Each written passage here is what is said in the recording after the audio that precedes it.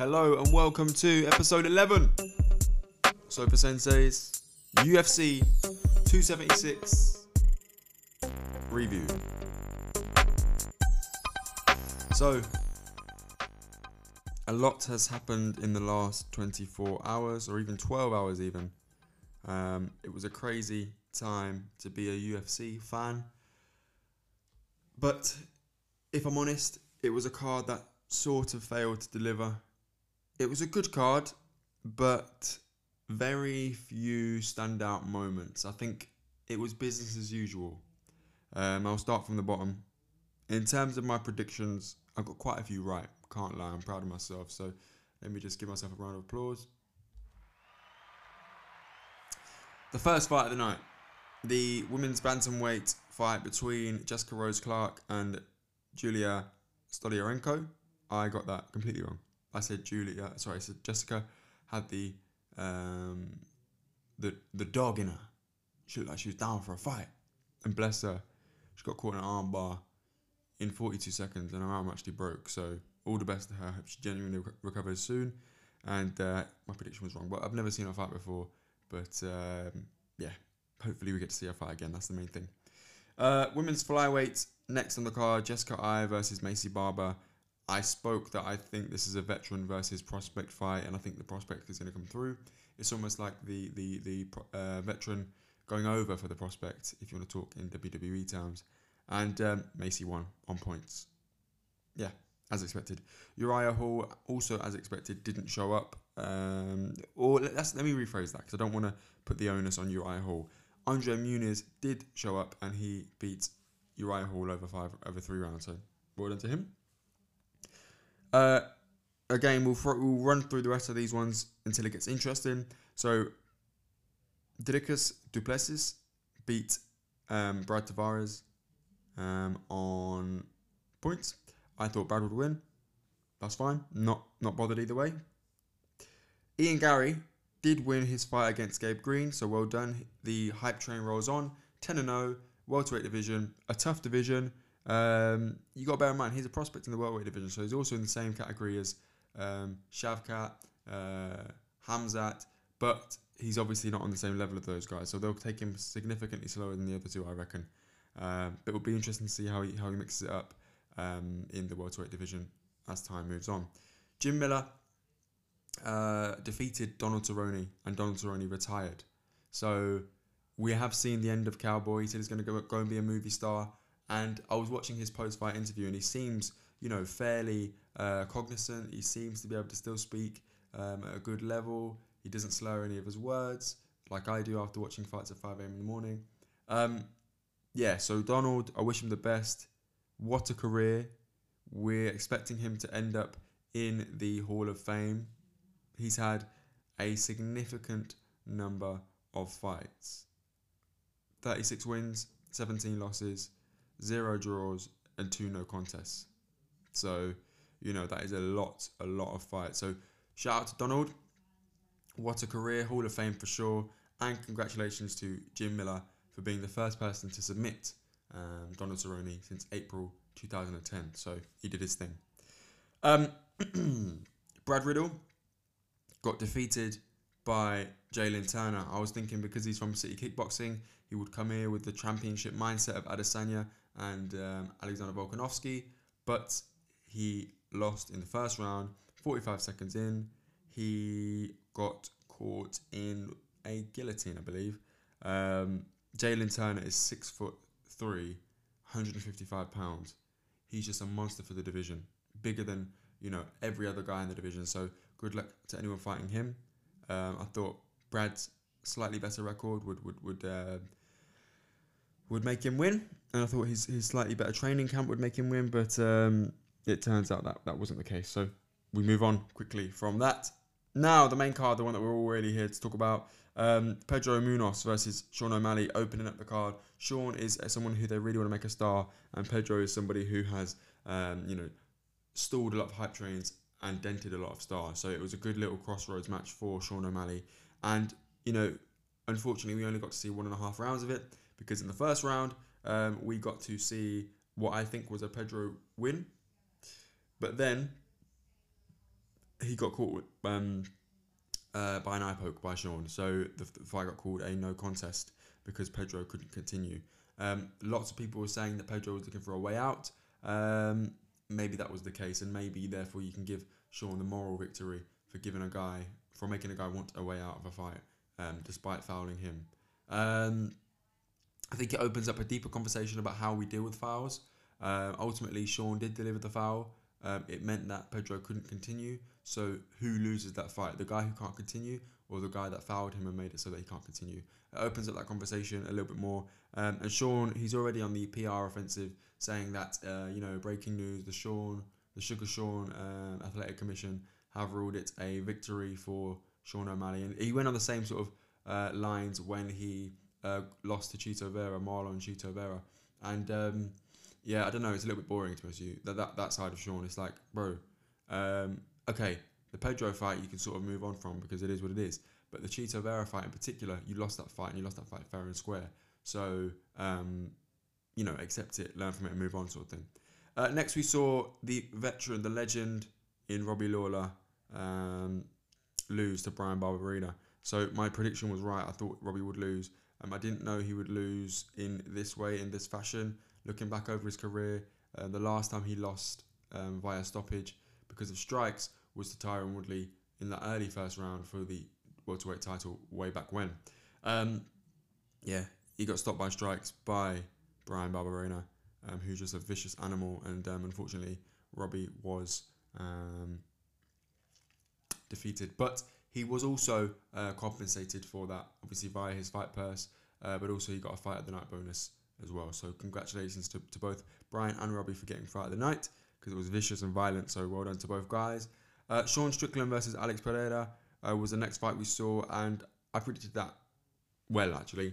Alex chinned him first round, left hook, touch of death. Simple as that. I don't really need to say too much more. It sets Alex up for the Israel Adesanya fight, and what we saw during Izzy's post-fight interview was that he's dead up for that fight and he wants to see Alex Pereira in the octagon. So we will see that. A little bit sad for Sean, I suppose. I think his style was always going to be wrong, particularly the way he likes to strike. Was always going to be wrong for someone like Alex Pereira. The levels are just different. Despite what Sean says, the levels are completely different, and Alex seemingly hits like a truck with his left hand, particularly the left hook. So, if that catches anyone, it is night-night. And even Israel Adesanya, the current middleweight champion of the world in the UFC, was caught by that left hook in kickboxing and he went to sleep. So, yeah, a violent individual, and one that we welcome to the middleweight division. Over here on Sofa Sensei's, you have also heard Before Our Friends Die. You've heard Cool Fine Done Wicked, or you will hear Cool Fine Done Wicked, I should say. And if you're enjoying the Aki and Saltfish Digital Network, please don't forget to follow us wherever you're listening to us. We are now available on YouTube. We're available on all podcast platforms. So please follow, give us a 5-star rating, and if you want to get in touch, please don't forget to email us at akiandsaltfish@gmail.com. We really appreciate you liking, sharing, and getting involved in the podcast. And we want to hear from you and hear your thoughts. Okay, moving on now to the co-main event and main event of UFC 276. Alexander Volkanovski. Where do I start? I'm going to give you one word. Dominant. Clean sweep. Max Holloway looked like any other contender in there last night. Alexander was quicker. He was slicker. He was cleverer. More powerful. Stronger. And he put it on Max Holloway. Barely any takedowns attempted. I don't think any actual takedowns attempted, actually. Striking match. I'm the best boxer in UFC, baby. Remember when Max Holloway said that when he fought Kelvin Kattar? Yeah. No, he got outboxed by Alexander Volkanovski. He's taken that mantle. He's taken your title. And he's taken you to Lost Zone 3 times now. 3 times. Alexander Volkanovski is 3-0 against Max Holloway. It raises a few questions. Where do both go from here? Okay, let's start with Max. I want to, give Max a credible shout out as well, because first of all, he's a legend. And his chin is the older I've got, the more I almost cringe at great chins. I remember watching Tony Ferguson versus Justin Gaethje, and I was just cringing throughout it because his chin was just too too good. And then we saw the consequences of having a chin that was too durable when he fought Michael Chandler and got stopped viciously. And my fear, and I almost, I get a little bit emotional when I talk about this sort of stuff because, these fighters put so much on the line for us and we care about them so much and we get so much joy out of them. But ultimately, they're putting their bodies and their lives on the line. Max Holloway withstood a lot of punishment last night. He even said in the pre-fight press conference, I'm known for taking damage and you're known for not giving it. Max was cut twice, or cut in 2 places during the course of that fight. And he was so composed, and you'll see it on the thumbnail for this podcast, he was so composed, just looking straight through, focused and lasered in. But he was just a step behind Alexander Volkanovski yesterday. His chin's too good. Don't really know where he goes. If Alexander Volkanovski stays the champion, Max Holloway becomes a gatekeeper. Is that what he wants to be? He's moved up before. He was unsuccessful against Dustin Poirier. I think Max's frame and his strength and his attributes probably don't work at 155, but he has before beaten Charles Oliveira, so maybe there is an angle there for him to go up to 155 and challenge the upper echelons of the division and eventually become notable in there. I don't know, is that what Max wants? He's only 30 years old. He's a young man. But he's taken a lot of damage, he's been in a lot of fights, and he's definitely got a Hall of Fame career already. So, personally, I'd like to see Max in maybe 1 or 2 money fights, and then I'd like to see him call it a day. I'd like to see Max retired in the next 2 years. That would be nice. Look after yourself, look after your health. He's got a beautiful family, so go ahead and enjoy the fruits of your labour. He was saying actually in one of the embeddeds, he's got a room full of all the posters for all his fights in the box they give you them in, and he doesn't look at them. He hasn't got time to smell the roses, was his exact quote. He just keeps going, keeps plodding forward. And I think now, after taking so much damage for our pleasure, it's time that Max smells the roses and appreciates what's in front of him, and hopefully has a long, healthy life ahead of him. One of those money fights could easily be the Conor McGregor fight. Conor McGregor's not going to be back for a little while, and Max Holloway is someone who I would advise to take a little bit of a rest. So it sort of aligns well that maybe Conor could be a comeback. Sorry, Max Holloway could be a comeback fight for Conor, but also an introduction or a reintroduction to 155 for Max. So that could be an option there. Who knows? What's next for Alexander Volkanovski? Yeah, interesting. He said he wants to move up, and he said he'll keep both divisions busy. I think that's easier said than done. Moving up is quite an interesting prospect because you've got Charles Oliveira, who currently is isn't the champion. The title is vacant, so it would be sort of easy to move Alexander up, put him against Charles Oliveira, and make it for the title and have some sort of credible narrative. It's not like he's the champion just waiting for someone. There actually isn't a champion at the moment. So, yep, makes a lot of sense. What do I rate Alexander's chances at?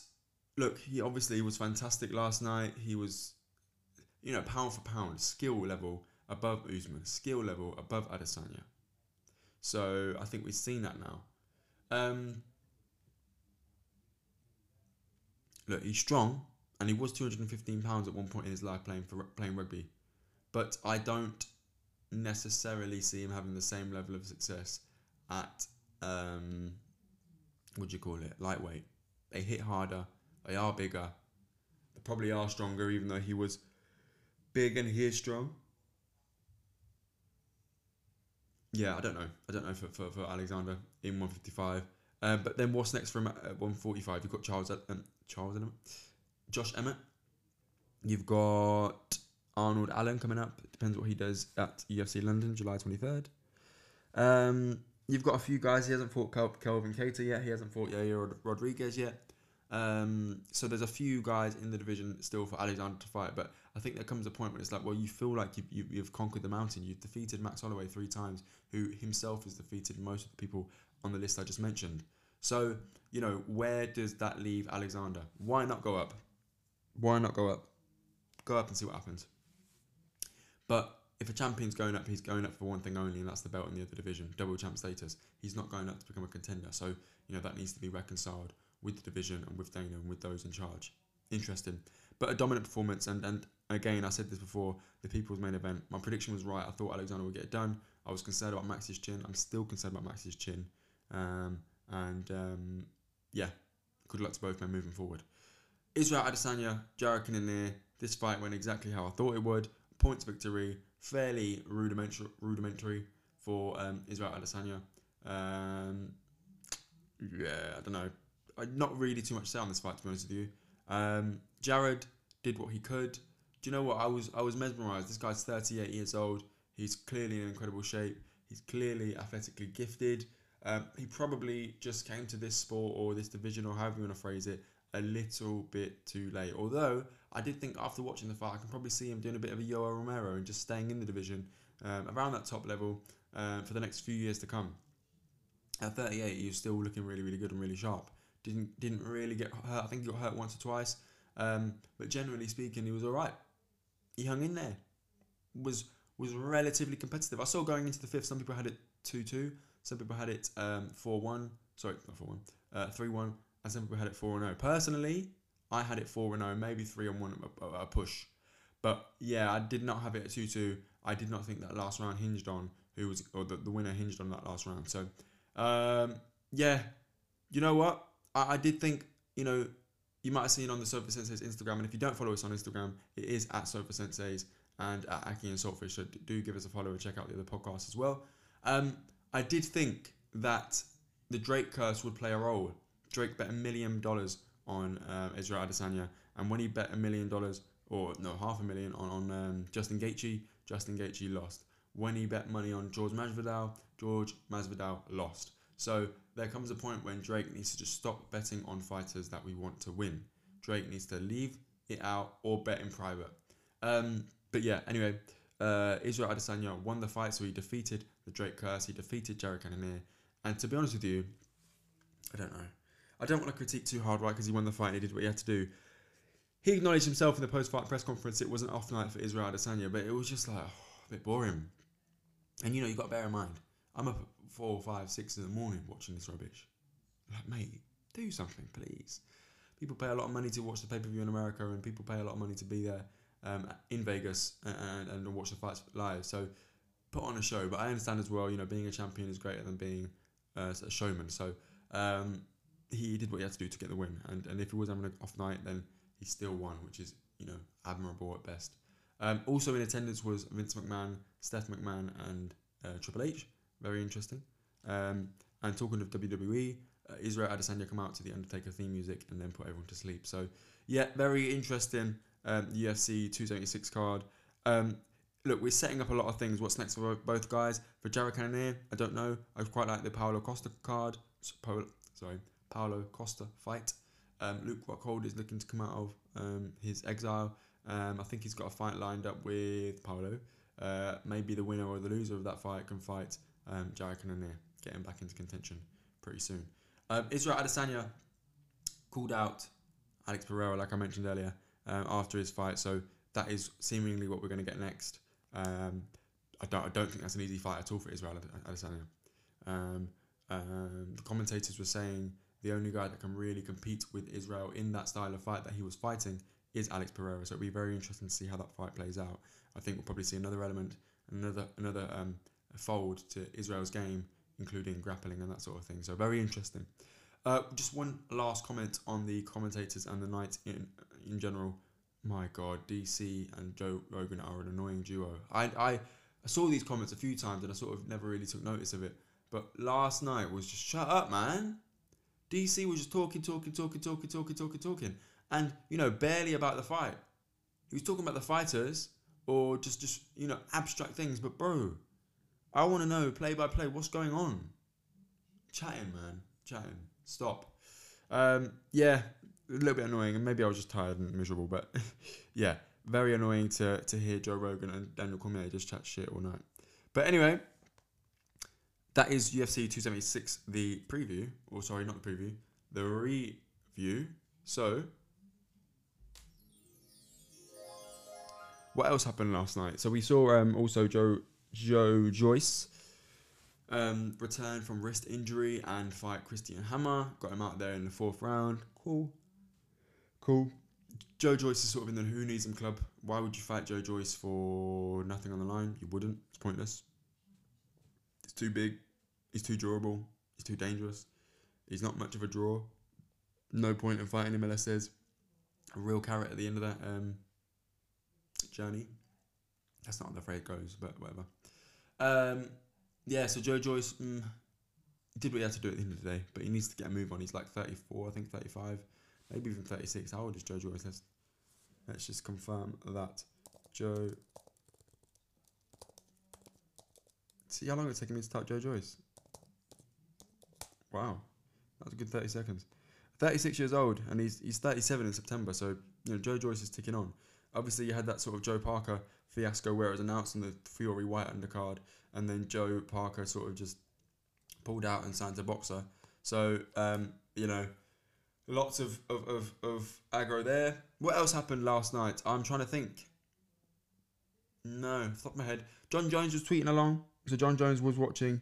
Him and Israel have their own personal beefs. But John Jones was watching and he's saying he's going to come back against Stipe. He says it makes more sense for him to fight a guy like Stipe than it does to fight the current heavyweight champion, Francis Ngannou, who is one-dimensional and coming off a knee injury. I completely disagree. Obviously, I think the championship being on the line and John Jones going straight in there for the heavyweight championship of the world is a fantastic move to make. But equally, I understand Jones's concern because I think the more dangerous fight is Francis Ngannou, and I think he's probably looking to warm up into heavyweight. So it'll be lovely to see John Jones being active again. I think it's probably a little bit too good to be true, if I'm honest. So yeah, sad times, but all the best to John Jones. I hope he's well personally. That's important too. Yo. So for Sensei, just a quick one today. Just wanted to recap the card last night. A little bit disappointed, I'm not going to lie. Great performance from Alexander Volkanovski. That really stands out. And Alex Pereira. So well done to those guys. Those will be our performances of the night. Sad times for Robbie Lawler. Sad times for Donald Cerrone. And pretty lackluster from Israel Adesanya.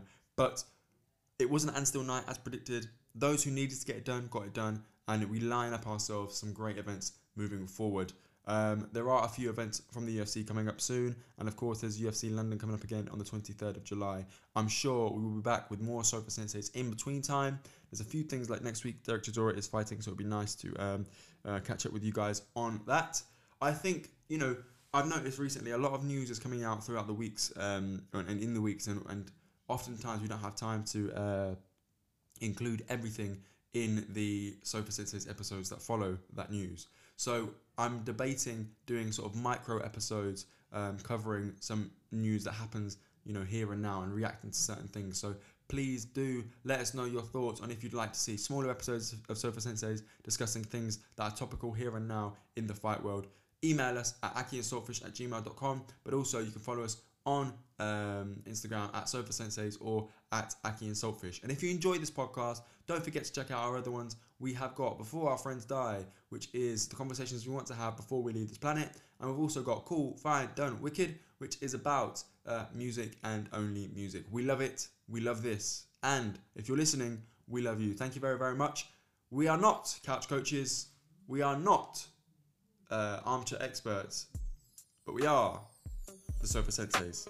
So as always, thanks to Troy for producing the outro music and the intro music that you're hearing today on the podcast. And get in touch, let us know your thoughts. This has been episode 11 of the UFC 276 review.